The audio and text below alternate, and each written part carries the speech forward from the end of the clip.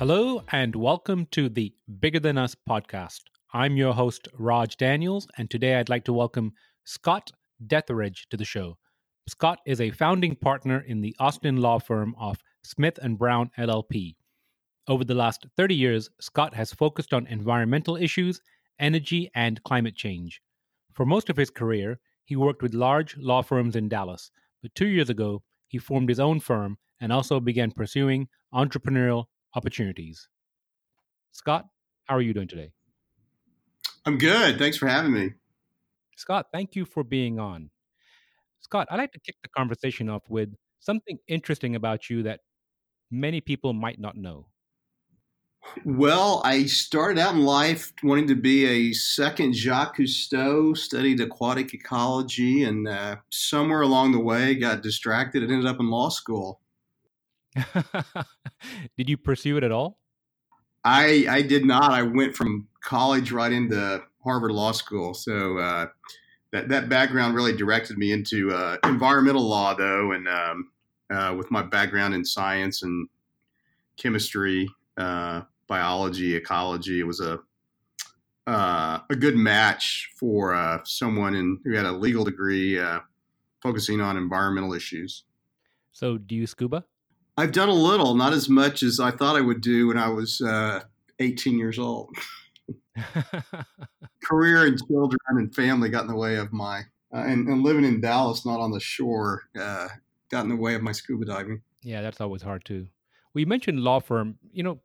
Tell me a little bit about your current endeavor. What are you working on right now? So, a couple of things. My law firm is S. Detheridge Law PLLC. It's a small law firm. When I left the big law firms, I started to form my own firm and focus on environmental, energy issues, and then I've also worked on some blockchain stuff. So, and within all that, it's been everything from regulatory to helping set up companies, helping clients sell their entities or their projects. I've helped clients sell about 10 or 15 solar farms. I've worked on probably 50 or more solar leases and worked on wind leases. So it's been a lot of fun. I've been very fortunate to have had clients that helped really launch me into the renewable energy business, energy efficiency, energy storage, that sort of thing. I was looking over your background. You've been involved in this space for 30 years, which is a long time. What are some of the bigger changes you've seen happen over the time? Oh gosh, the world is completely different. I guess one of the interesting things is when I first started, companies weren't focused on sustainability, ESG, which is environmental social governance, climate action. The mindset was really, anything that helped the environment cost the company money and cost jobs. And, you fast forward 30 years and all the investment houses are focused on sustainability, ESG, climate change. Corporations all have their own internal staff to deal with sustainability. I mean, it's like the whole world is flip-flopped, and really now companies find that they're looking for the cheaper, cleaner solution, which I always say, cheaper, cleaner is better. Wind and solar are cheap. Battery prices. I just read an article today. The battery pricing we were using in a model for a company I'm helping form. We were using $187 per kilowatt hour. A new study came out and says it's down to 156, I think, dollars per kilowatt hour. So wow. So a 16.5% decrease. Electrification of vehicles is going crazy. I mean, it's really you sort of having capitalism shift from maybe I'm being overly optimistic, but a shift from a fossil fuel to a renewable capitalism, and so it's. The opportunities are just huge. I heard something recently which said that we're moving from an extractive mindset to a regenerative mindset, and I kind of like that view. I like that a lot. So 30 years ago, you had this interest in diving, maritime. How would you say that influenced you in, following this path of focusing on environmental and climate change way back then where most people weren't on board?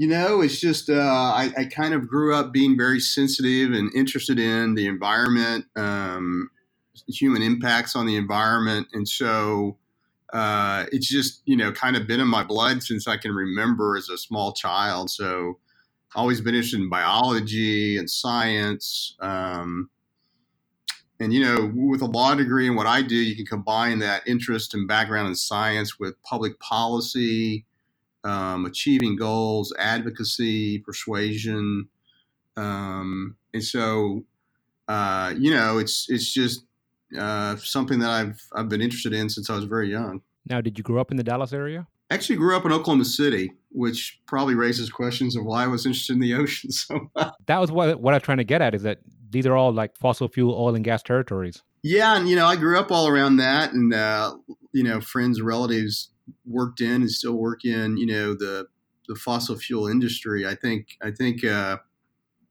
was in the early days. I was like I said, I was paying attention to Jacques Cousteau, and he was a leader in environmental issues and looking at the ocean, and as massive as the ocean is, how human activity were having adverse impacts on the ocean and species. And so so I just had that mindset early on. And so when people talked about, the ozone layer or climate change, that just all made sense to me. And so I think I kind of got all that at an earlier stage, very early in the process. And, I think it's just from my interests and my background, and, the books and shows I was watching were all about, climate, the environment, the oceans, ecology, and was able to transfer that into a legal practice. So fast forward 30 years, are those same friends and family kind of telling you, hey, Scott, you were way ahead of your time, but now things have caught up?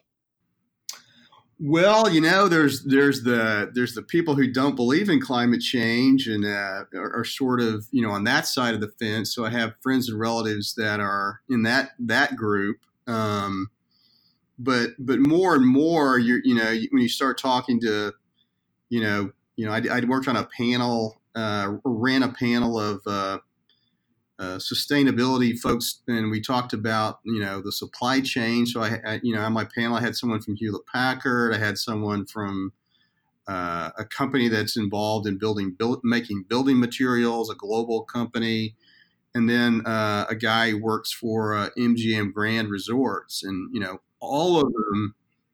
This is just built into the company, and the fabric of the companies is, what are we doing to reduce our costs at the same time?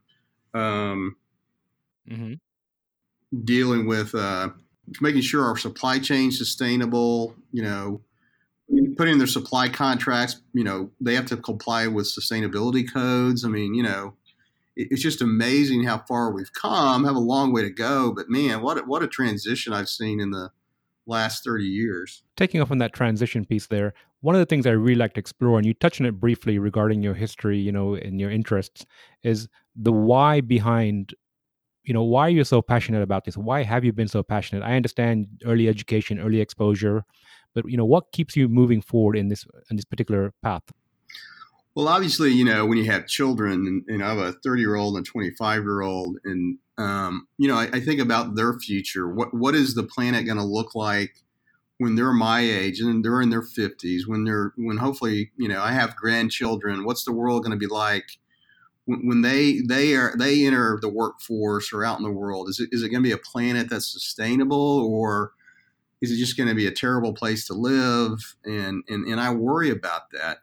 I care about the legacy that I and the rest of us leave for our kids and grandchildren and future generations. And that's a big issue for me, both personally and then just thinking about the planet and humanity. What are we leaving for the future?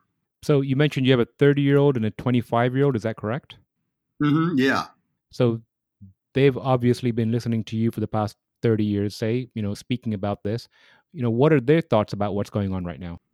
Well, they're very upset. I mean, if you look at people who are, 30 or younger, I mean, what they're hearing is the planet's not going to be in good shape when they're, living the best parts of their lives. I mean, they want to see action. They think about, well, if I'm buying a product or subscribing to a service, or who do I buy?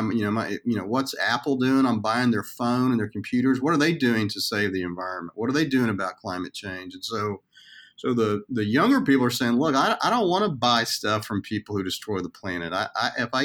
If I think they're doing bad things to the environment or socially, I don't want to buy their products. I don't want to buy their services. And so I think if we think sustainability is big now, wait till my 30 and 25-year-old are in their 40s. I mean, there's going to be no tolerance for a lack of sustainable companies not being sustainable. Totally agree. I think that, these next generations are really going to bring corporations, companies to task regarding all their behaviors. Recently, I read an article regarding some of the challenges around fast fashion industry and this onslaught of just constant consumerism and what's that doing to the planet. And some of that conversation is around Amazon too, and the packaging and the cardboard and the immediate delivery. So I really feel like these next generations are really going to ask the harder questions of companies. Well, when we saw, all these companies that run data centers all of a sudden moving to renewable energy. Well, the rumors are that Greenpeace went to all these companies and said, well, look, we think you all are as bad as coal companies because you're consuming so much power. You can either change or we'll start a public relations campaign against you. And, Microsoft and Amazon and Apple, they all started, converting to renewable energy. And I'm not saying that was the sole driver, but one of the articles I saw this morning was, well, if you look at the at e-commerce, and you kind of mentioned that you've got all this paper and plastic and boxes, and then think about all the extra vehicles making deliveries. Well, we're not only increasing our carbon emissions, but all those vehicles that come to your house are bringing additional local air pollution emissions to your neighborhood. And I think that's one of the next big issues is, hey, UPS, hey, Amazon, hey, FedEx, hey, Postal Service, mm-hmm. you need a different vehicle that doesn't pollute. And if you look at UPS, they're looking at hydrogen vehicles. They're investing in electric vehicles. Amazon made I think $700 million investment in Rivian, and they now pledge to buy 100,000 electric vehicles for deliveries. I just think, we're going to see a massive transformation of transportation to electricity over the next 5 and 10 years. And I think these companies making those transition know they have to take action, and they have to do it quickly. And fortunately, the technologies now available are coming online where you can really start to reduce those emissions from electric and convert to electric vehicles. So speaking of electric vehicles and hydrogen, what are some of the technologies that you're interested in right now, or you've been interested over the last few years? Well, wind initially, and then solar. I've done a lot of work in the solar business, represented a lot of companies, and done a lot of work in that field. Energy storage. I've done some creative things with, worked with a private equity fund that was doing some demand response work in Brooklyn and Queens, and wrote some contracts where the developer was actually installing batteries in buildings in New York, paying the building owner to allow them to have it in there, and within a year making all the money back through demand response programs, where you get paid to cut back on the electricity you use in buildings. And so now one of my biggest passions right now, and I'm involved with a startup that's in the electric vehicle charging space, is just building the infrastructure for the electrification of cars and trucks. I mean, it's just a multi-billion, if not multi-trillion-dollar infrastructure play that really is going to be a huge opportunity and be very transformational over the next at least 5 years. I mean, if you look at not just Tesla, but you look at Ford coming out with a electric Mustang Mach-E, you've got Audi and Volkswagen and Porsche, all these startup companies like Rivian and various others that are building new plants or buying old car plants. It's an amazing transformation. I'm just my biggest interest is actually seeing renewable energy being used to charge all those electric vehicles. I mean, as a real economic opportunity, but just a huge opportunity to reduce emissions and change our carbon and local pollution impact with all our vehicles that are out on the streets these days. So, without giving too much away, and regarding your current venture, are you talking about infrastructure? So, for example, I went to a restaurant last week and I saw one of these. I think it's called Blink, one of these charging stations outside a restaurant. Is that what you're working on? Well, I can't really go into it in any detail, but it is charging. Yeah, charging for individuals and fleets. How do you build out the infrastructure necessary Hmm. to charge all the vehicles that we want to come online over the next 5 years? But at this point, that's about all I can say. Okay.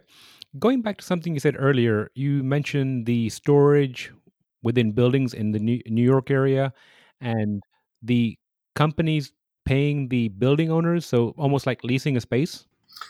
Yeah, it's sort of like leasing the space, but what they're really doing is leasing their load or the amount of electricity they use, so that when there's money to be made by reducing electricity use, um, they turn on the batteries, and the building owner and their tenants don't know the difference, but that electricity is coming from stored power as opposed to power coming from the grid.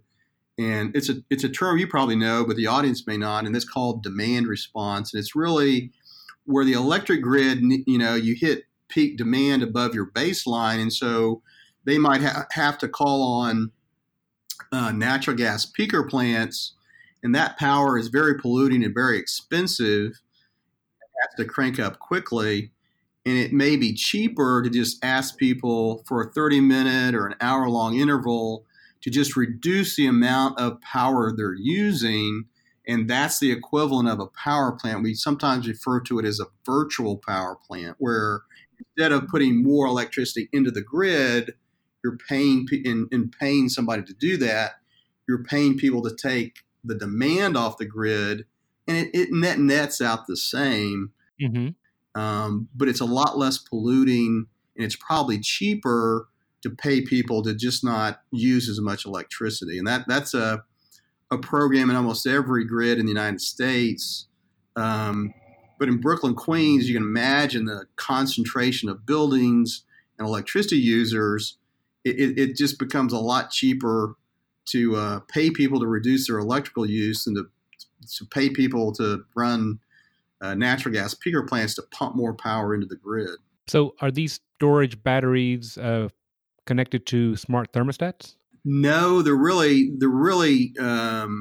just connected to the meter of the building, and then the grid manager just lets people know when they need a reduction in the electricity, and so the batteries just replace the power that would otherwise go to the building from the meter. I understand now. So, the grid operator says, can we cut back? And then the storage helps facilitate the use into the buildings. Correct.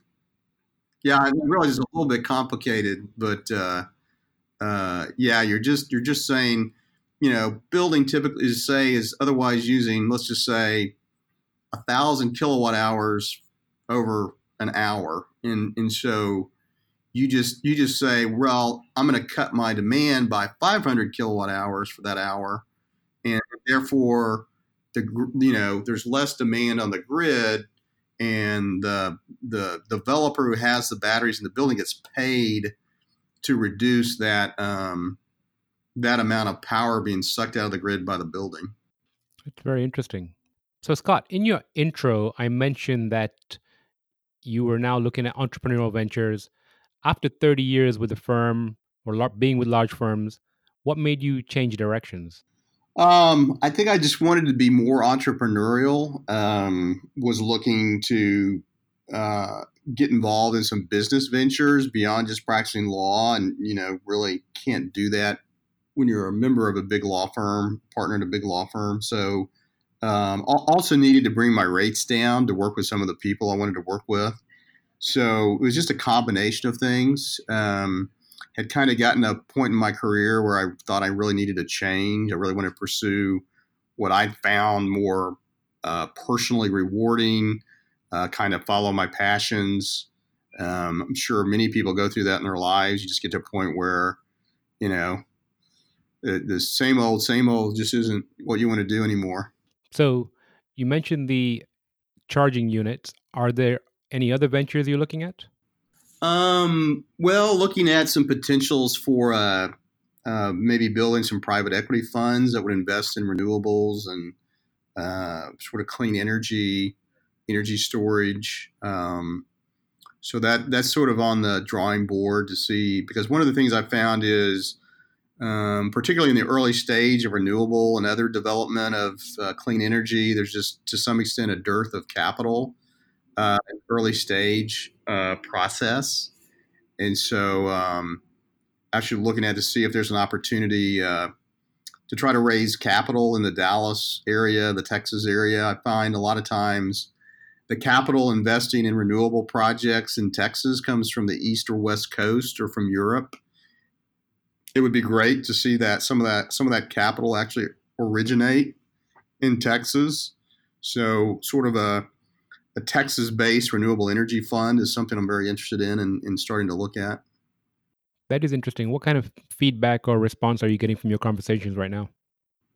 We haven't really gone out to the market, just really starting that. So we'll see. I hope there's going to be positive interest. I mean, one person I've talked to is very interested. I think there's hopefully a lot of interest from family offices in the Dallas area, for example. That the younger kids are now in their 20s or 30s, maybe early 40s, and saying, we've got all this money. It's been built up over the years from the grandparents to the parents, but we want to make money, but we want to leave a legacy aspect for a lot of family offices is becoming more and more important. They're looking at social impact investing, positive environmental investing, and I think renewables, electric mobility, energy storage, energy efficiency, and other environmentally proactive projects and companies are a real opportunity to try to leave that legacy. That is interesting. You mentioned following your passion earlier, and the last thing I like to ask my guests is, if you could give some advice to the audience, what would it be?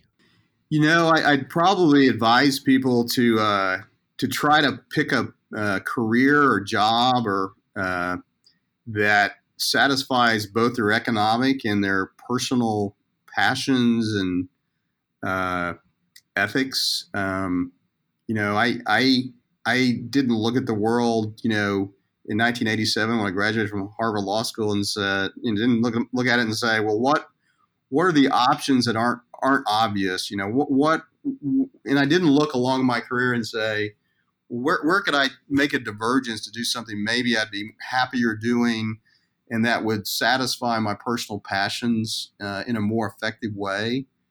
And I think when you get to be, in your later stage of your career, you look back and say, what did I do? And for a lot of us, we say, did I live my life in a way that satisfied my own view of what the world should be?